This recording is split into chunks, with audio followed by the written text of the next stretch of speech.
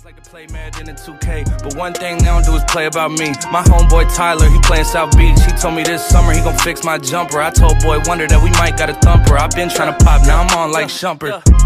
Now they on my bumper. Green room chock full of all my comforts. Hotel room like heaven on earth. Got angels in my bed with some all white covers.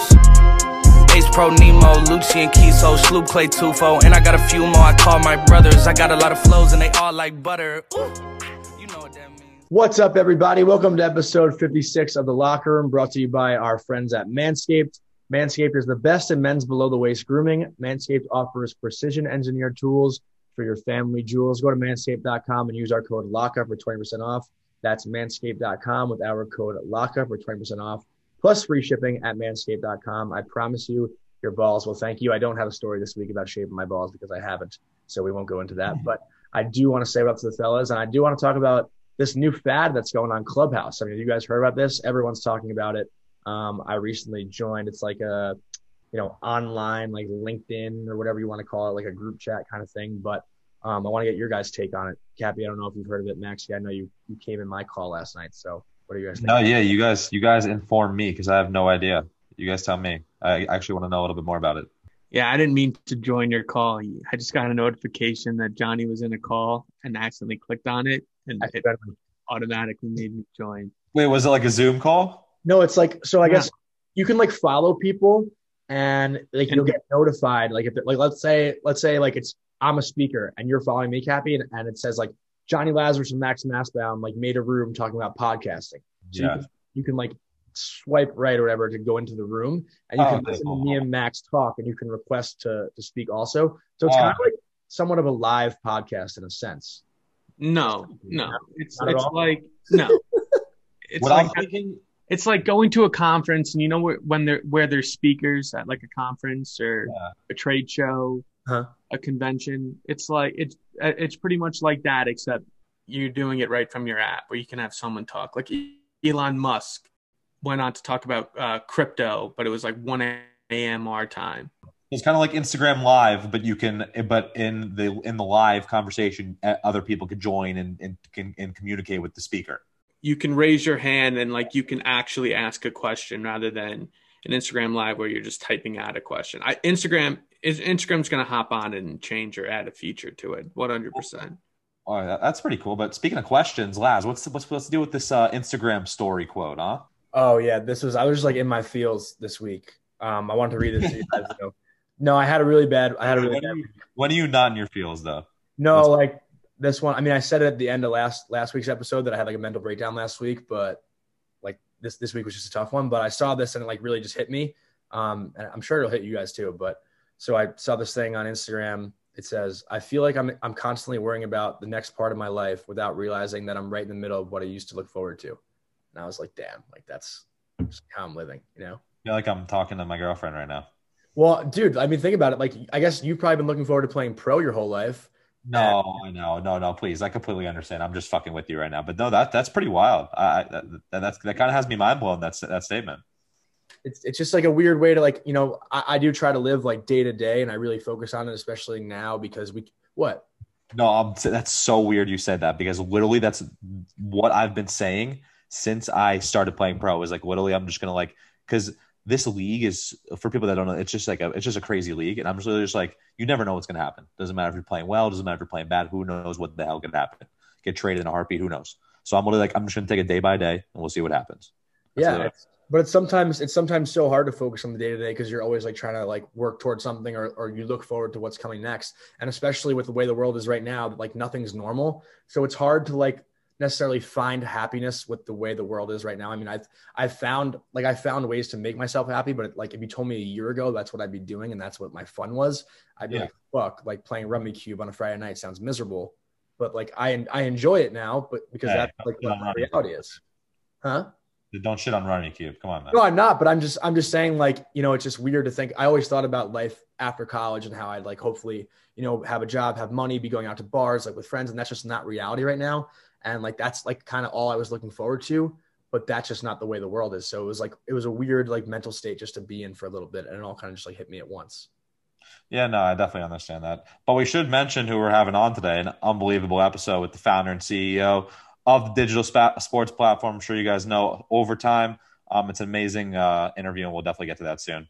Good transition, because I probably could have went on for 20 minutes. No, I could have ended up crying.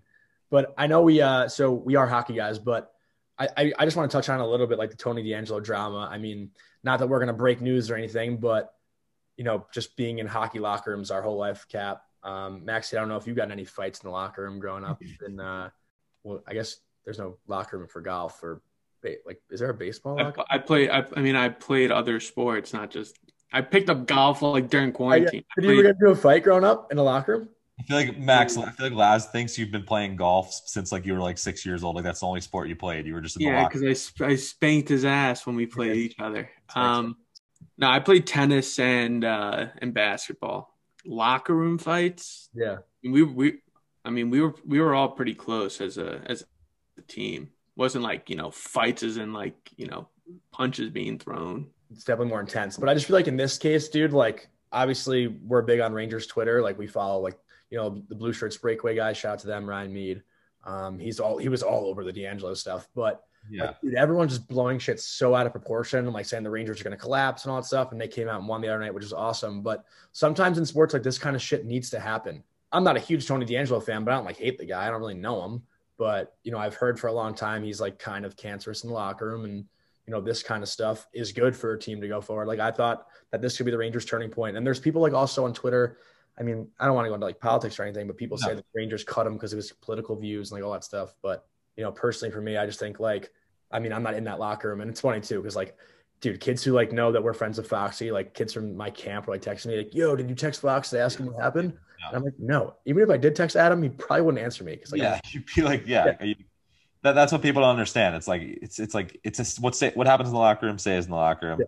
I'm not texting Adam, hey, tell me about the Deangelo fight. Exactly. News reporter, I think that's the main thing when talking about this. I don't want to obviously go into it too much, but like you said, we weren't in the locker room. We're not on the team. We don't know what they know. We don't know exactly what happened, but at the end of the day, it was probably blown out of proportion. People saying that the Rangers are going to collapse, that's the biggest joke I've ever heard in my entire life.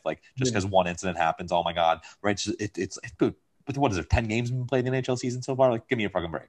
They look like shit though. But that's any teams. You think every team's going to look unbelievable coming out of the gate after a COVID season? Of course, it's the Rangers who. They're just so disgusting. The amount of talent they have in that team, they should be unbelievable. Shout out to the Panthers, though. They're in first place right now. They're looking unbelievable. I don't know if you've seen them lately. Dude, stay on the Rangers, though. Panthers, I don't care about till Chase gets called up. Foxy's getting so much praise, man. People are. That's he's playing sick. He looks like literally the best defenseman or player on the team. It's unreal. Yeah.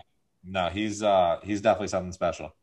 I actually want to give a shout out to my cousin Jason, who tweeted the other night. It was pretty funny. He was the future of the Rangers is a black defenseman and a Jewish defenseman. Perfect for New York. That was good. But let's go into the courtside Karen, which was the most appropriate name possible. I mean, I don't know if the listeners know my mom's name is Karen. I feel like she'd be one to yell at LeBron James and curse him out. But did you come up with this name, or is that what they've been calling it? Well, LeBron tweeted that. He tweeted. Courtside Karen is mad. I was dying. That's the funniest thing I've ever heard. I mean, I'm a LeBron guy. I love LeBron. But I know people shit on him. And, once again, people just jump to conclusions and assume, I mean, not that we know. But what do you guys think? I think if you're paying to sit courtside, especially in a pandemic, I think that's part of the experience. You should be able to yell at players. But, I mean, depending on what you say, you shouldn't be able to, offend them or, I don't want to get into it too much. But I personally think that it's complete bullshit. What's his name on the Knicks who's been on the sideline for years? Spike Lee. Yeah, Spike Lee. You think Spike Lee said some crazy ass shit throughout the years? Definitely has. And he's a legend. He's staying there. Come on. I'm with you on that. But it's LeBron. That's obviously it's going to be a bigger deal than it is. Huh. What do you think, Maxie? The only thing that makes this different is the fact that there's literally no fans in the stands, so you hear everything. Yeah. It's not like there's a lot of noise. So I don't know. I don't know what, obviously there's a line. throwing out a fan. I mean, that, you got to do something pretty bad for that to happen, in my opinion. I really want to know what was said. Yeah. You can't believe either side. I mean, that woman came out with like 10 Instagram stories, like telling her side of the story. Like, that's the crazy part about this generation. Like, the internet was all over that within like 5 minutes after this lady got thrown out of the game. This lady's probably the amount of followers she has on social media blown up. She's loving this right now. She'll probably be on every sports podcast. If she's Jewish, we should get her on. Like, you know? Yeah, right. Yeah, her name was Randy Slimowitz or something. What was her actual name? Do you know? No, I have not a clue in the world. Randy Slimowitz used to come out. They even put a Randy. That's funny. That's good stuff. I mean, that's all I got to say about that. But so since we're having Dan on, the CEO of Overtime, I thought I'd ask you guys a quick question. Could lead into a good conversation. We'll see, though. So what's the most exciting overtime that you've either seen in major sports or in real life? We'll give it to you, Johnny and I, and Maxie, maybe in real life. And then what's one change you would make to an overtime rule, whether that's in hockey, basketball, football, MLB, doesn't matter. Because I got a couple stored up here. But I don't want to start. I want to hear your guys first. I've honestly, I mean, I'm just gonna go because I have two off the top of my head. I've been like super fortunate to go to like really exciting sports games in the past. I was at the famous Carmelo Bulls game when he hit the tying three in regulation and then the winning three in overtime against the Bulls on like Easter. That game was so sick. I was there with my friends Reed and I think Josh, and my friend Holden, who I'll give a shout out to, didn't come that day. I think he got like grounded or something and he missed the game, which was hilarious. But then I was at the well, that was an OT. No, it was OT. He had the tying three in regulation and then the winning three in overtime. Oh, really? I thought, okay. Yeah. I'm sorry. I mean, maybe I'm wrong. I think I'm right though. Maybe I'm wrong, but I think you're wrong. No, you know what? I'll bet you $5 after the recording. We'll check it out. I'm not too confident. Okay. So. Okay. Well, I'm going to take the win on this one because I think I'm right. But then I was also, Cap, you'll appreciate this. I was at the Derek Stepan overtime goal against Washington in Game 7. Like, ooh, the Rangers move on to Tampa. Like that one. That game was so sick. That game was awesome. Yeah.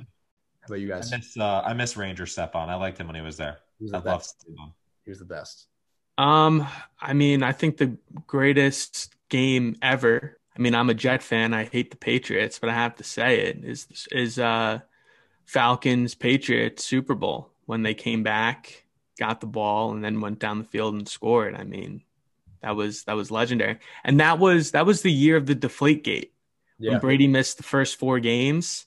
So there was like, even after they won, people were shocked. And then it was also like, oh, what's the interaction going to be with Goodell and Brady? I mean, I like that was legendary. Dude, you should have seen the UMass campus that night. That was my freshman year. People were going fucking nuts. It was actually sick. I have a lot of cool videos from that I can't really show, obviously, on here, but that was a sick night. I missed the Deflategate. Like, whatever happened to that? Just go away or what? It was just that season. They were like caught cheating, but they got in trouble for it. No. Yeah, Brady was suspended. I mean, yeah, Patriots did a lot of things. That whole scandal was bullshit. Well, I guess I'm gonna go off the board and I'm gonna take one of my own. Laz, you're a part of this though as well. It was the 22-man shootout. We're going to give it because it was extra time, overtime. That's fine. We'll give it to the 22-man shootout, Wichita Falls Wildcats versus the Lone Star Brahmas in Wichita Falls. Super relatable to our listeners. Well, I had to explain it. It was a hockey game basically when we were in playing juniors, where I met last for the first time. And we ended up going into a 22-round shootout. I believe it was the jersey auction night too, was it not? So it was just a wild night in general. They were our big rival team, and man, I mean, tell me you won't always remember that game. It's just like, well, for what it's worth, I went first and I missed, so get to go again. So I was on the bench for like 30 minutes just watching the rest of it. But there was just like some classic ones, like remember like Heinze went in. Oh my god, our boy Heinze scored a big goal. Shout out to our boy Heinze, big goal there. But yeah, and then one thing you guys would change about overtime. I'm gonna start. I would just like thought of this. I was like, just like to make it the game exciting. Like, why not make NBA like 3-on-3 overtime? Half court or full? Half court take back would be kind of sick. I don't know. Yeah, like something like that, dude. Just could you imagine just the excitement though would be crazy. Obviously, like people would have an extreme problem with that, but dude, Yeah, no, I feel that. Speaking like hyping up the big three more, like dude, like off that. I think like what the NHL does with 3-on-3 is awesome, but I hate the shootout. I think they should be like, dude, lacrosse Braveheart. Have you ever seen like a Braveheart? It's like a one-on-one, like it's a face-off, and it's like you just versus one player in the goalie. I think hockey did like 5 minutes 3-on-3, 4 minutes 4 minutes 2-on-2, and 3 minutes from one. Tweet something like this at Ryan Mead. Yeah, he's our boy. But I hated that idea. I think that'd be so sick. But also, I do want to give a shout out to soccer, man. Golden goal soccer is so exciting, like in the World Cup and stuff. Yeah, penalty kicks are that's one of the best parts of soccer for sure. I'm going to focus on, I'll do the NBA first. The OT, I liked what they did with the All-Star game in the fourth quarter. Yeah, I would like to see them just to, like, no matter what, there's a buzzer beater to set it like, all right, no clock, first team to so-and-so.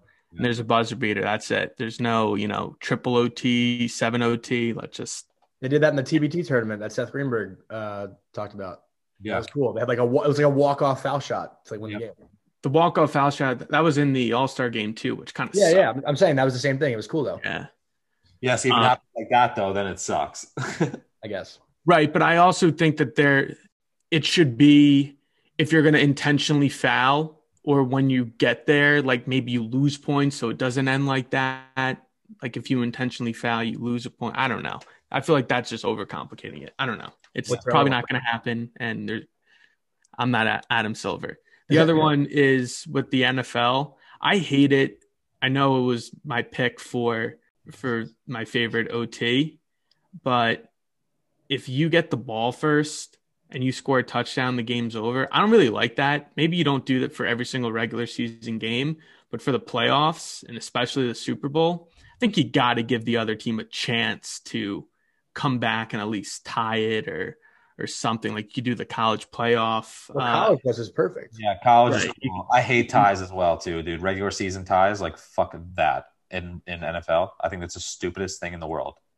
Well, I'm just talking about for. No, I know, for overtime. Yeah, for winner, more so for the playoffs and regular season. I get why they put a limit for regular season games, because you can't have these games going on for what 4 hours. Yeah, yeah, it'd be long it's already 60 minutes. You can't have them play 90 minutes and have a 5-day turnaround for their next game. Yeah, but just as like from a player standpoint, just like going out grinding, like, oh, we're gonna win this, boys, and then tie, I would just be like so deflated going in the locker room, being like, oh my god, dude, we just broke our freaking backs for this bullshit. But well, you guys want to say, Johnny? I was just say with tying too. My Mercier's coach used to say this too. Like, there's two different kinds of ties, right? Like, there's a team that blew the lead and tied and like they feel deflated, and there's a team that came back and tied and they feel like it's a win. So like tying definitely has like two different vibes to it, but yeah, I think it's just a waste of time. Facts. Before we get into Oy vey, I do want to talk about one of our wonderful sponsors, Bagel Master, family-owned bagel store located in Syosset. Been a member of the community for over 30 years, actually 31 now, I believe, since it's 2021. But they offer everything: bagels, homemade baked goods, and they got amazing matzo ball soup, smoked fish, whatever you want. Follow them at the Bagel Master. Of course, try our wonderful Locker Room sandwich that our beautiful Johnny created over there. But they're amazing. Go check them out. Now, I think we should get into a little Oy vey action. Oy vey, holy cow, oh my god. Wow, oy vey, holy cow, oh my god. I'm going to start because mine's a little sad. And then we'll let you guys hype it up a little bit. But I don't know if you guys saw, but Dustin Diamond, who AKA Screech from Saved by the Bell, passed away at age 44. And I just remember like waking up like middle school, like that's like the show that was on TV. That's a show like I was watching when I came home too. Man, I got into like a bit. I binged it as a kid pretty hard. And he was a classic character, a great actor, died of cancer way too early, way too soon. I never watched it, but my billet mom Mary used to call me Slater from like Mary Lopez. I guess I looked like him at that point. Maybe I mean, it's a huge compliment, but that's who AC Slater is. He's Mary Lopez. Yeah. Yeah. Mary said I used to look like him, and I was like, I don't see it at all, but I'll fucking take that any day of the week. Oh, just Mary hyping you up. How sweet. She's the best. What do you got for us, Maxie? What happened with Robinhood this past week? Absolutely fucking criminal. I don't really know the stock market. I don't know if you I'll explain college course. I'll explain it to you in a way that you'll understand what happened. Do like the Michael Scott. Talk to me like I'm a dumb 10th grader, or no, like 5th grade, whatever it is. You just go. Since you like to gamble and sports bet, it would be like if you and a bunch of your friends and the rest of the public rode, let's say they rode the Chiefs when they were playing the Bills, and the line and whatever. Everyone was riding the Chiefs money line or spread, whatever it was. The Chiefs are up by 42 points at halftime. Your bookie cancels the bet for everyone. Yeah, it's scummy. So that's essentially what they did. Mm-hmm. Yeah, and then the guy gets on saying there's no liquidity issue, and then he goes on like 3 or 4 days later and then says there was a liquidity issue. It's just so schemy, such bullshit. Yeah, no, people were pretty livid about that. But I just tried to make fun with it on Twitter and talk about Mesopotamia. I've been looking for a way to like plug Mesopotamia into a tweet for so long, and I was like, this is perfect. Or mitochondria. Mitochondria, that was another one. But well, because the whole Mesopotamian thing started. I was drunk like 2 weeks ago, and me and Ellie were talking about the Fairly Odd Parents character, like the alien from Yugopotamia. Do you remember him, Mark? Yep. Humans, like that guy. I love that guy. But I'm gonna go into my life today. I'm gonna shit on my friend Holden for a second here. Holden recently turned 25, and he like wanted to post on Instagram 25 of his like most significant moments throughout life, like 25 separate posts on Instagram. And I was like, dude, like everyone who follows you is gonna unfollow. Like that's like the most annoying thing. Yeah. Ever. Like no one gives a fuck. And he goes, I don't care. Like I just want to have it on my like Instagram for my own memory. And I was like, damn, I never really thought like people use Instagram that way, but that like makes sense. You know, like you just want to have it online so you can always like look at it. Called a photo album. What's up? Called a photo album. I guess, but he ended up losing like we set the over under at 8.5, and he lost like 26 followers. But shut up. I just think it's funny. Like people were texting me like, "Yo, is Holden good? Like, what's going on?" And I was like, "Yeah, he's good. It's just like typical Holden." But I thought it was like kind of funny. And he something I'm gonna steal from him. I told him I like this idea, but he like tweeted out the night before. He was like, "I'm turning 25 tomorrow. All I want for my birthday is a written note of a story or like moment that we've shared together." I thought that was like a really cool idea. So he was like reading emails the whole day, which was awesome. He's in Israel, by the way, also. So he's like kind of alone. He's staying with his aunt, but just cool to like hear from, like he heard from like random kids we went to camp with, like about like a, you know, moment he never even thought of. Like it's kind of a cool topic. Did he post 25 of them like back to back to back to back to back? Yeah. Like just scrolling through all Holden's posts, but it was like all collages. Like there was like 10 pictures in each one, but it was like people were commenting. Like it was kind of fun and like cute.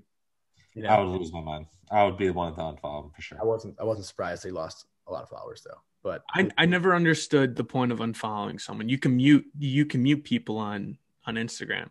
I mean, that's what I was gonna get into also. Like when you do unfollow someone on Instagram, like you're basically just telling them I don't give a fuck about anything you do anymore. Right. You're literally going out of your way. Sometimes it's about your KD. Your what? No, what's a KD? I say that as like it's like gaming terms, like kill death ratio, but I'm thinking like your ratio in social media. But you know who the worst people are though? Like if you do unfollow someone and like let's say you see them like a week later and they say, "Oh, like why'd you unfollow me?" Like what? Like who asked? That's such a weird, like awkward situation. No, now they have like things on the computer. You see who unfollowed you. Yeah, no, that's what I'm saying. These people like know, like they see one less follower and they like go to the app and see it, and then like they'll be like, "Hey, like why'd you unfollow me on Instagram?" I was like, "Oh, I just like you know I just don't care. I just don't care about your whole entire life. I really don't give a fuck what you're saying." Well, that's all I have to say about that. Let's kick it over to Dan. Great interview coming. You guys will really enjoy it. Let's do it.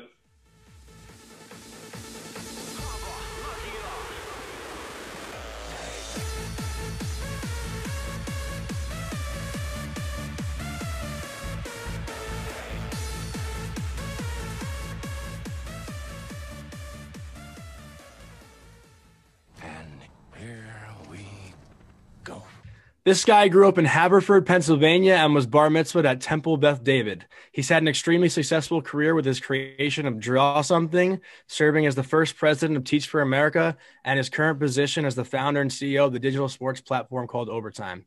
We're super excited that he's here and taking his time to talk to us. Welcome to the Locker Room Podcast, Dan Porter. Dan, how you doing? Let's go. That was very on brand of overtime for you, throwing the peace sign up.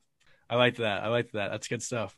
But it's not very often we have a Philly sports fan on here. I do want to start off just by saying I'm going to give you a chance to defend the Philly sports fans because a lot of them are kind of known as scumbags. I know you grew up a Flyers fan. I know you told me that in DM. So here's your chance to rebuttal. What's up with Philly sports fans? I think that, look, Philly is it's a tough place. And so you got tough fans. And, it's true of a lot of cities. If you're from LA, you got Hollywood. If you're in New York City, you got all the New York City stuff. You got like Philly, Cleveland, all these cities. And like the sports team has outsized importance.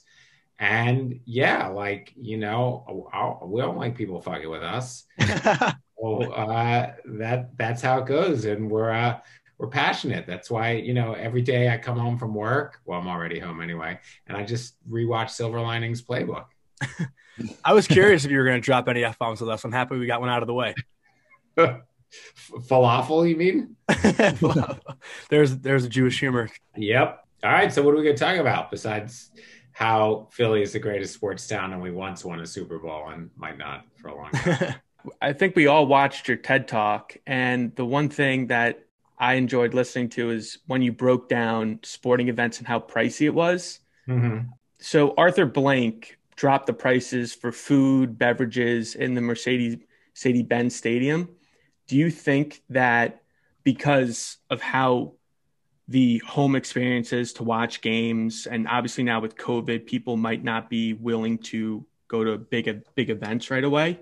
Do you think that we could see other owners copying that and reciprocating it? That's a good question. So I don't know if he dropped the price of all food. I think he dropped like hot dogs and whatever else. I think there's a couple variables. Number one is that it depends on the balance between season ticket and individual ticket holders. So if you're, 80, 90% season tickets, like they're already in, right? And like if you're a New York Giants fan, it's like you pass those on and everything else like that. Whereas if you are trying to grow your season ticket base or you have a ton of kind of individual game, it's like, is it really worth it to squeeze them at that last minute? Or they come and they're like, wow, this is really fairly valued. And it's not like people don't expect it, but it's still jarring when you're paying $15, $20 for a hot dog or $10 for a soda you can buy in the store for $1. So I think like all things, it's like audience development, and it really depends on where your levers are for making money. If apparel is a way higher margin and the average person has a fixed amount in their wallet, you want to send them to the higher margin things. And then it's about fan loyalty and other things like that. So I'm sure there's internal data that either shows, we need to sell more season tickets or people are complaining about this or anything else like that. And so I think when you look at things like that, you tend to think like there's only one lever and that's the price of a ticket. But like anything, like when you're negotiating for a job and then you get into benefits and vacation days, like there's a lot of different levers that you can pull as an owner. And if your instinct is just to like pull all of them to raise prices because you have such a premium product, and you get some, your net promoter score is low, or your satisfaction score is lower, then you're not building a long-term business. So my guess is he knows some stuff that we don't know. I mean, it's not just like he's a nice guy and wants you to pay less for your hot dog. Yeah. I don't know what the net profit was, but I know that the overall sales like skyrocketed once he did that. Yeah. So, I mean, and anybody can build that out in a spreadsheet. Certainly, if you buy the hot dog, you might be more likely to buy the soda. Soda's probably a more higher margin item. All of those things probably make sense in tandem. Well, what do you think, like post-pandemic, all those prices are going to look like? Just because there should be more people coming into the stadium. I imagine they want to make up for lost time and lost money. Do you think that's going to fluctuate? Maybe, I guess. Yeah, it's a good question. I feel like the world is like filled with two types. One type It's like, well, I can't ever imagine going to a movie theater or a game or a concert ever again. It's kind of freaking me out. And the other is like, oh my God, I've been waiting for this. I'm first in line. I'm going to come in. By dint of that, if the pool used to be out of 100 people, 100 want to go to a live game. Even if only 80 want to go to a live game now, it's still a smaller pool. And I think, the way you operate in that is you don't assume you're going to make that money back. I mean, that was a loss. You've got to essentially build the base and the business, and you got to make sure that the business remains healthy. And so, and it really depends who your consumer base is. I mean, if you're at the Staples Center and you have a high income and it's where you want to be seen and you're with your clients, or you're some hedge fund guy who goes to the Knicks, I don't think that they really think about that a lot. But in cities where they care about cultivating the fan base and it's a different type of fan base, I do think that they'll think about that. And my guess is most people first and foremost will focus on getting to 100% attendance. So if that's a lever by lowering prices, that's where they'll try to go, rather than squeeze the people who decided to come. Totally. And I know you're talking to three guys who grew up with Jewish mothers. I'm assuming your mother is Jewish as well. Yes. So obviously Jewish mothers are very, very, they emphasize education. So, your parents were both college professors and you obviously value education very highly. I'm curious to ask you about kids' development right now, like over the last 10 months. Obviously it's going to play a major effect down the road with how they learned and everything, but also like in relation to sports, do you think kids aren't being educated in athletics right now just because they're doing Zoom gym or Zoom practice? And I'm just going to say hockey as an example because, I'm a hockey player, obviously, and that's my background. But on Long Island, rinks aren't open to the public. So a lot of young hockey players aren't getting that exposure. What's your take on that? Yeah, look, from age 0 to 18, every year matters. I mean, your brain plasticity, your ability to learn, your peer influence, like you go through any number of developmental milestones that are massive compared to age 30 to 40 or 40 to 50. And so any disruption from those, I mean, you can go back and look at, people who had polio and couldn't go to school, or people who had some, something that made them sick and they were unable to participate. It becomes very hard. So on the academic level, it becomes hard to stay at reading level, at grade level, your social development. And look, for sports, you've got social development, right? You've got to deal with the coach. You got to deal with the other players. You've got to deal with all of that. You've got physical development. You've got brain development, like spatial recognition to understand how to pass and how to move. And losing a whole year of that, I mean, if that didn't matter, then nobody would redshirt, right? Like the whole reason you redshirt is because it matters so much that even a year can make a massive difference there. And I think you'll probably end up seeing, or will end up seeing, ripple effects both in academic and sports education and performance for years to come. I mean, when I think about my own life, it's kind of crazy because I remember like being 10 and 11 years old and I would get home from school. I'd get my soccer shit on, go to soccer practice, then go to hockey practice, then basketball practice. And it's kind of crazy that kids aren't even like able to do that. For me, it's just like so weird to think about. If I had a year off of that, would I still enjoy it and want to go back to it when I could do it again? Yeah, well, some of the enjoyment is tied to the appreciation of your advancement and skill level, which you lose for sure. And I mean, think about, you often see these pro athletes, and when they talk about their bio, you realize that they had an older sibling. And so when they were younger, they were competing against kids who were bigger and older, their brother or sister and their brother or sister's friends. And that sped up their development. Or like Christian McCaffrey, they played like 3 sports and they were really able to essentially cross-train. And in this case, you've lost a year of development. You've potentially also said, well, now that I took that year off and I spent all my time playing Call of Duty or Fortnite or doing something else like that, maybe those are as interesting to me. So do I think it's going to be seismic and turn it upside down? No, because lots of kids love to play sports and they watch sports and they always will. But do I think it'll have an impact if you were tracking on a longitudinal mass study? 100%. Speaking of childhood and growing up, what was your go-to sports growing up? Were you pretty athletic or what? For a young Jewish lad, I was in medium athleticism. I played a lot of baseball. Soccer was a much smaller sport. So I played Little League. I played varsity baseball. I played, some soccer. And then everything else was street. So I played street football. I played football with my neighbor where if he had the ball, he would tackle you in the street and keep running. We played hockey actually in the driveway. My mom, we had a goalie stick, and I made my mom play goalie, a la Bernie Perron.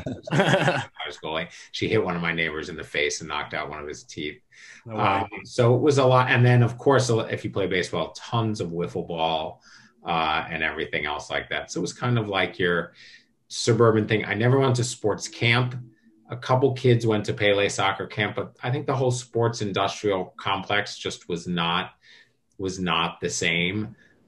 There weren't even a ton of club sports. Club sports were more if you played a sport like a soccer or lacrosse, it wasn't as supported at the school level. And so, ultimately it was a little bit of everything, but I was a pitcher. That was like my main thing. I got to backtrack to the street football thing. Like I immediately took me to that scene in Invincible with Mark Wahlberg when he plays Vince Papale. Yeah. Is that like a real thing? Like when people gather in like a little caged field and just beat the shit out of each other? Yeah. That actually happened? We had like a street. You'd put trash cans in either side and try to convince people that the street was closed. And then every play was like a bomb. And then if you could whack somebody and knock them over or tackle them accidentally, then for sure. No way. That's insane. Yeah. I'm just imagining a bunch of little Jewish boys doing that too. It's even funnier. Actually, there was two Jewish families and we lived across the street from each other or next door to each other. And then nobody else was Jewish. Oh, no way. Really? It was definitely a mixture for sure. Any stickball on the street? There was, part of me always wish I grew up in like Brooklyn in like the 40s or whatever, but not a lot of stickball. The houses were pretty close together. I already broke windows with other balls. So really wiffle ball. It was like what you could do as a pitcher with the wiffle ball is always amazing. Wiffle ball's coming back. I keep seeing videos on social media of like little wiffle ball leagues with like little home run fences. It's like sports cards. It has like a huge nostalgia factor. Yeah, it's great. I kind of want to get in the league. Yeah, I'm a little interested though. Like you said you grew up in Philly with only one other Jewish family across the street from you. How was that growing up? I mean, especially back in the early ages. I know it was a little different with religion and stuff like that. Like how was it just, I guess, adapting and being around people who weren't the same religion as you? I mean, it was fun. I don't think I really thought about it that much. I mean, I went to Hebrew school and there were Jewish kids and non-Jewish kids who went to my high school.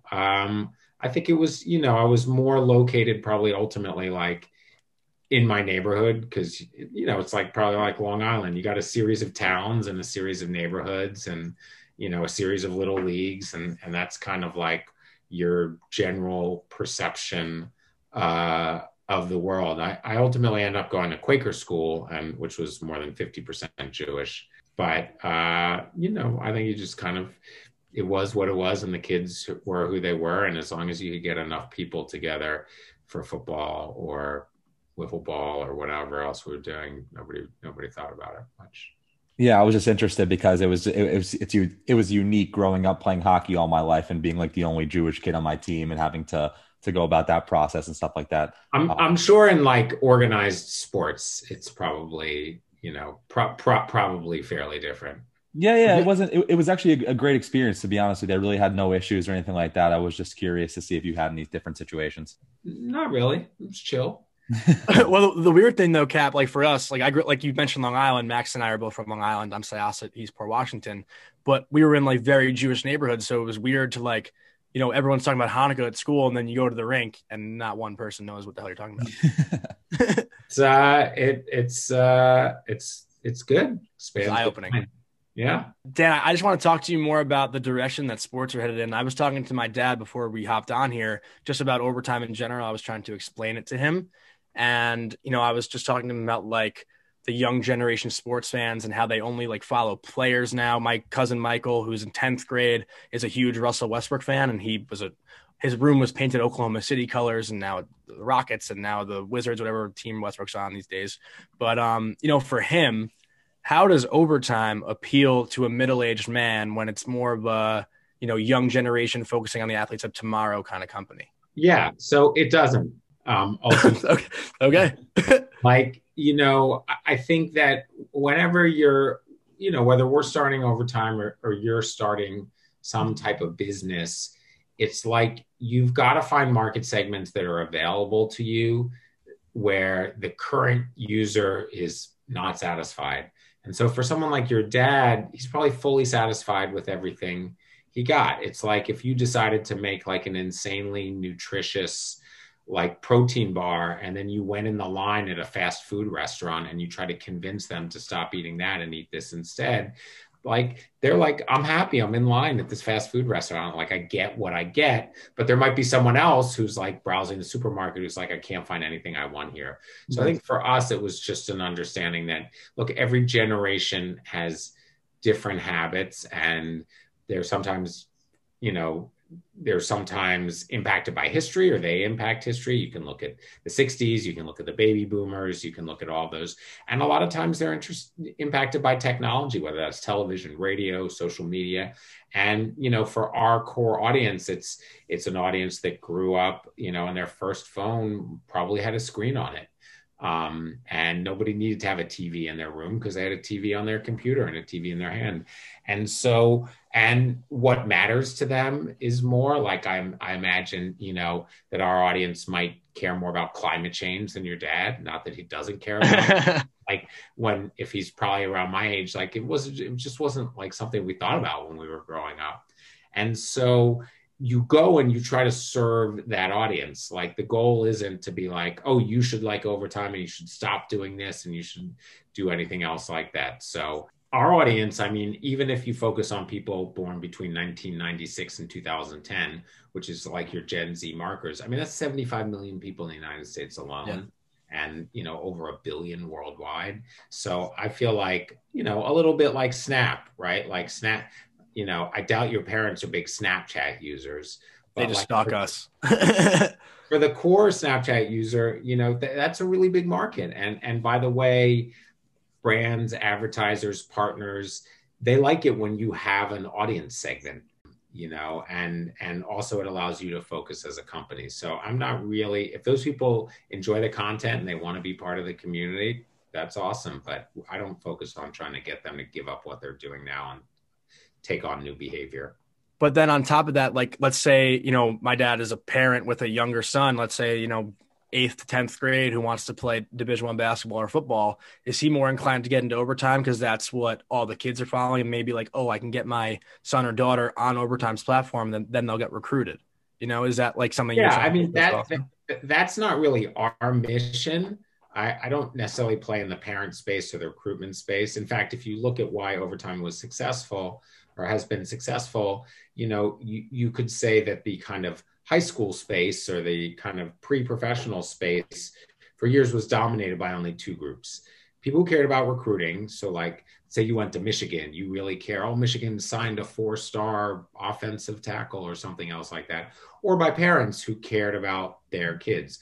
Both of them were fairly saturated. There's lots of message boards on recruiting. There's, people trying to serve the parent market. Neither of them were that interesting. There are no giant companies that really do either. And so the available market for those were small. I think we came in and we said, like, neither of these are serving the young viewer. At the end of the day, our mission isn't really to just cover high school sports for the sake of high school sports. Our mission is to aggregate a massive audience of tens of millions of people part of Gen Z and Millennials and become their like number one sports platform. And so if we can do that by showing high school basketball, then that's a huge win. If every single person in Gen Z was like, I hate basketball and I only care about spike ball, I'd show spike ball.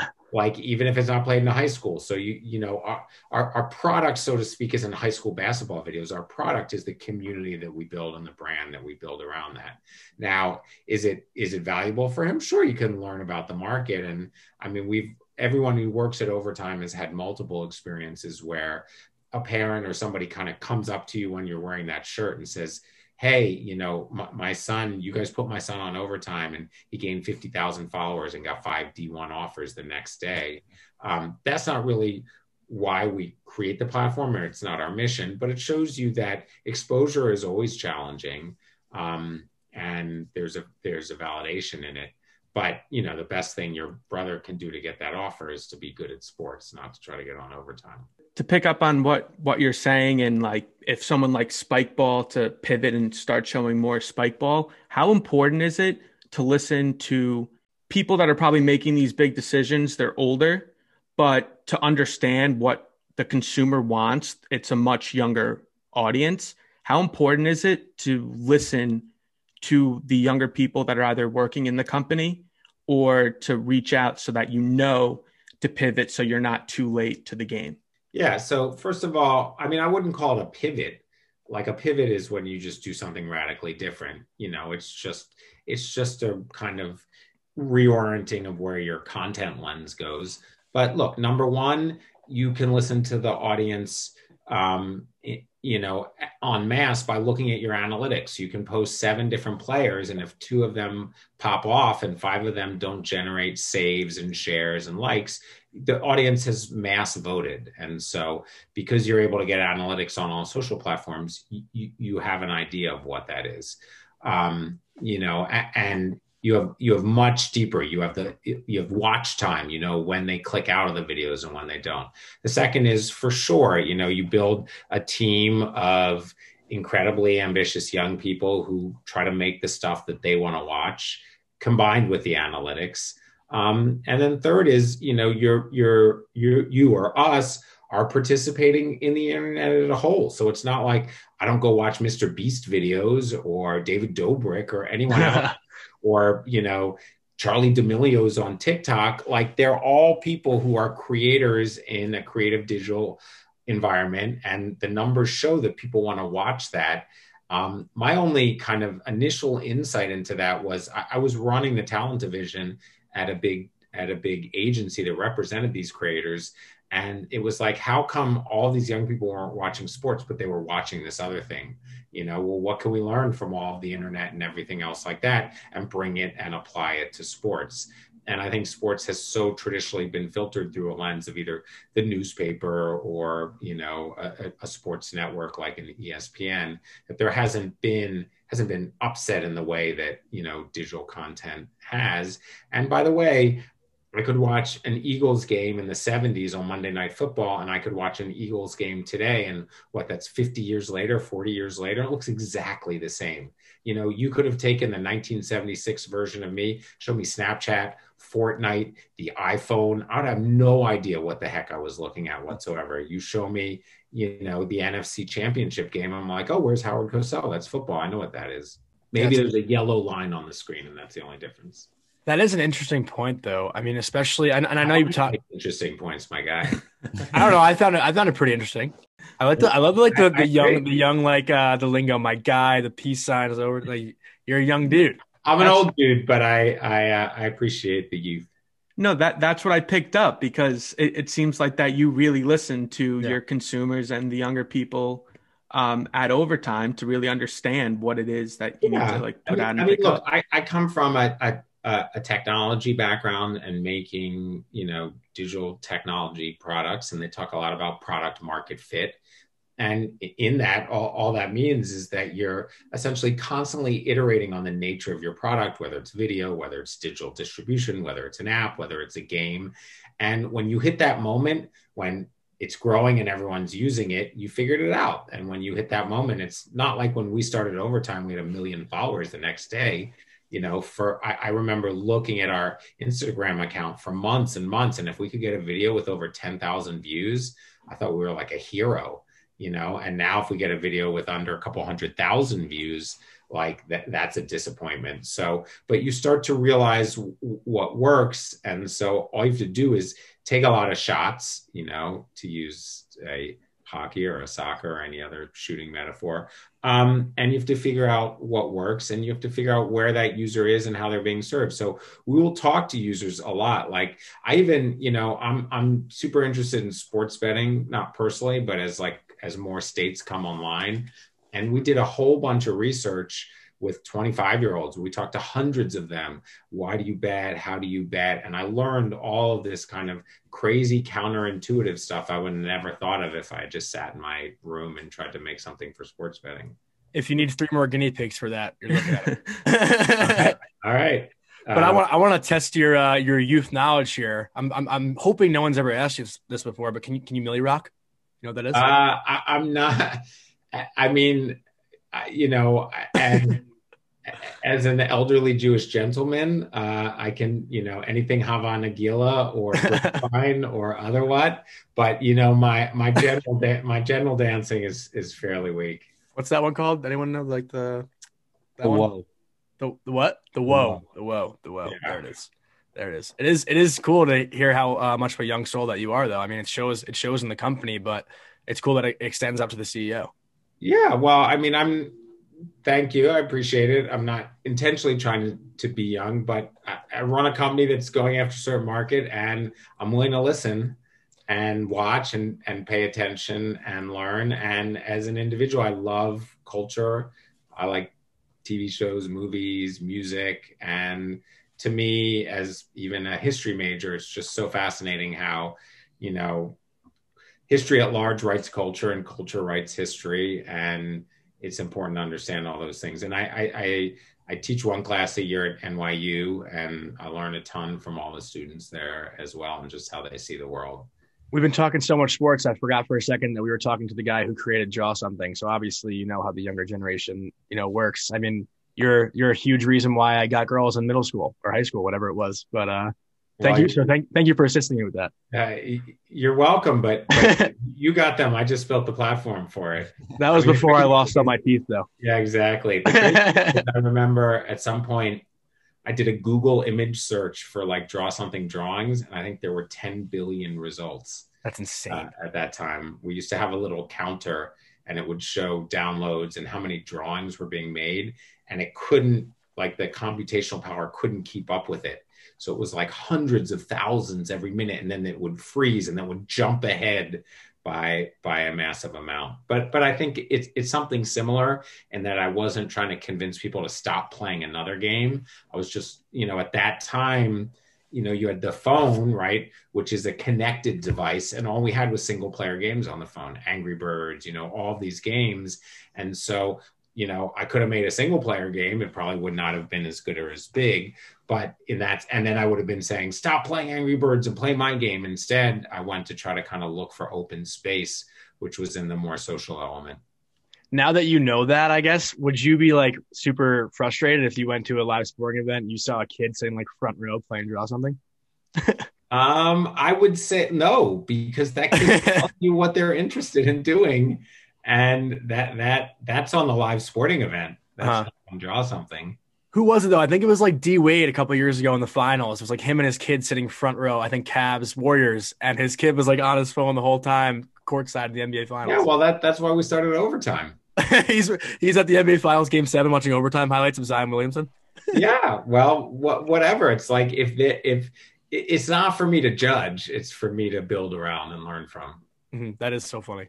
The other crazy thing with the NBA and the bubble is viewership, like TV viewership went down, but total engagement on social media was like through the roof. Yeah, because people want to consume in the way that they want to consume. Right. So forcing them to consume, look, cable penetration just went below 50% in the United States. So half the people don't even have access to it. And we can sit around and say, oh, it's terrible, they don't want to watch a live game and this and that. But it's like people want to do what they want to do. And so you can either choose to essentially build around that or not. And we've obviously chosen to build around that. Now, it means on the long term that it's definitely challenging for the economic model, right? So if you have newspapers and newspapers make all their money, if you vaguely remember getting a newspaper out of your parents' driveway when you were growing up, by classifieds. Every weekend there'd be a giant classified. There's a shoe sale at Modell's, used cars, everything else like that. Then you come along with Craigslist and all these platforms where they give away classifieds for free, and it fundamentally alters the economics of the newspaper business forever, and it never gets to be back where it was. Or in the music industry, it goes down, and then streaming becomes so pervasive that it actually claws its way all the way back to where it was in the CD age. So I think that you can't fight the tape, as they say, but you have to really think about what your economic model is and how you adjust around that, and trying to stop it the way that, you know, if you remember in your Napster days that they tried to stop all of that, it was just pointless. You know, what people were saying is they just didn't like the options. And you could spend your whole life trying to get them to stop file sharing. But ultimately, that's all streaming is. Like, for that cost, you get everything and you don't need to file share. It was about waiting to have that better solution rather than just policing, you know, behavior that's breaking it. And I think you see it across all sports, right? Look at the number of, like, 2 of the top 3 draft picks in the NBA didn't go to college, right? James Wiseman, obviously, and then LaMelo Ball.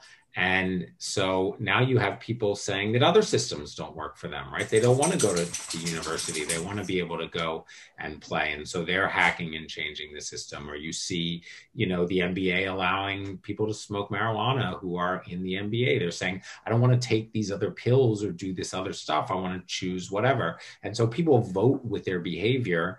And if you pay attention to that, you can optimize whatever you're doing in life around it. And if you don't, you can spend your whole time cracking down and suspending players for smoking weed, even though weed might be legal in their state, or you can understand. And I, you know, you give Adam Silver and the whole team an enormous amount of credit around that, just being realistic about what the world is and operating off of understanding behavior. I don't even think they're testing for weed anymore in the NBA, right? They stopped this year. Yeah. It's the bubble. Yeah. They're putting the players through so much. I guess they're just like, do whatever you want. Yeah. So a big segment we like to do on the podcast called Matzo Ball Minute Questions. A couple quick hitters. Start you off. Favorite Jewish athlete of all time? Rod Carew. Love it. Who's that? I didn't know that is. He's Jewish? Come on.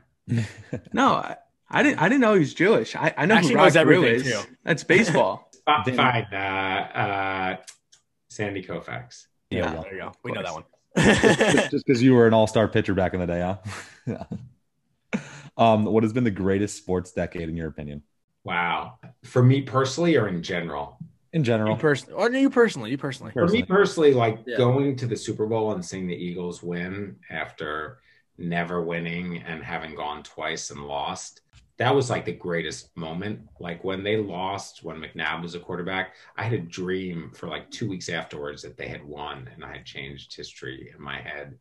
I'd say in sports in general, like, I don't know, the 70s were a crazy decade. I mean, the hair, the outfits, like when you go back and look at your baseball card collection or your NBA videos from that day or anything else like that, it was kind of a free for all. And I loved the way that sports really intersected with culture.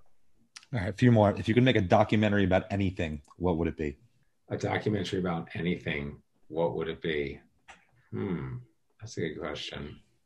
I feel like there's been a documentary about almost everything made, or a fictionalized version.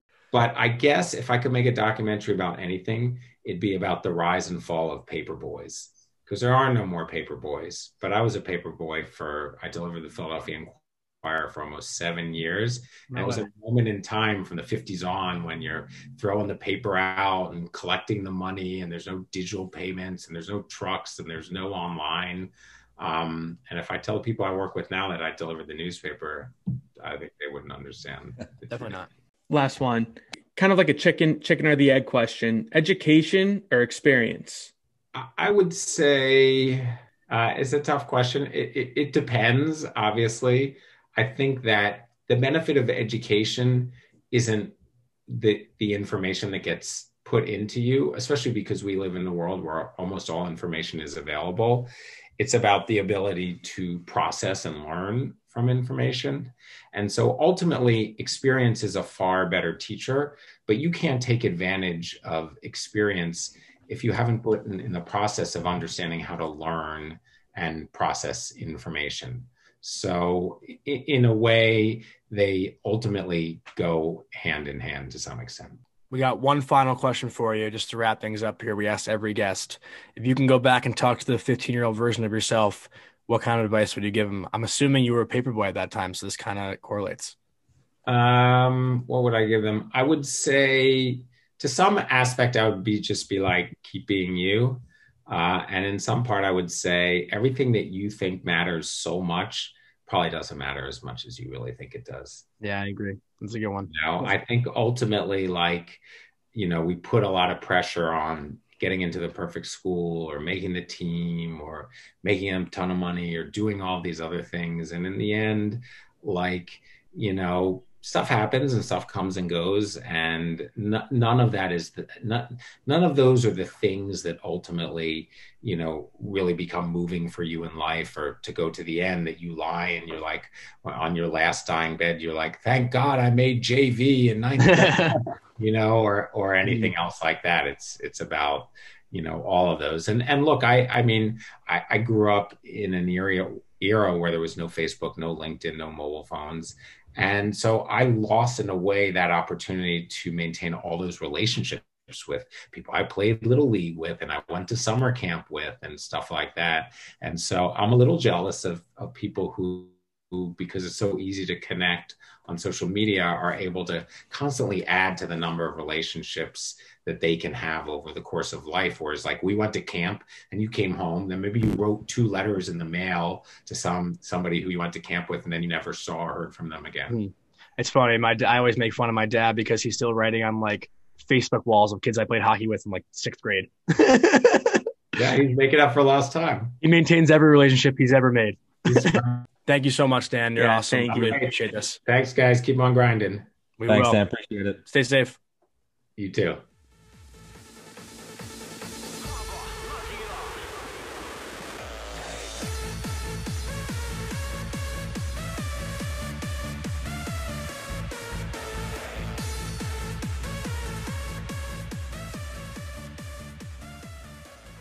What a great interview with Dan Porter, the Philly native, founder, CEO, digital sports platform Overtime.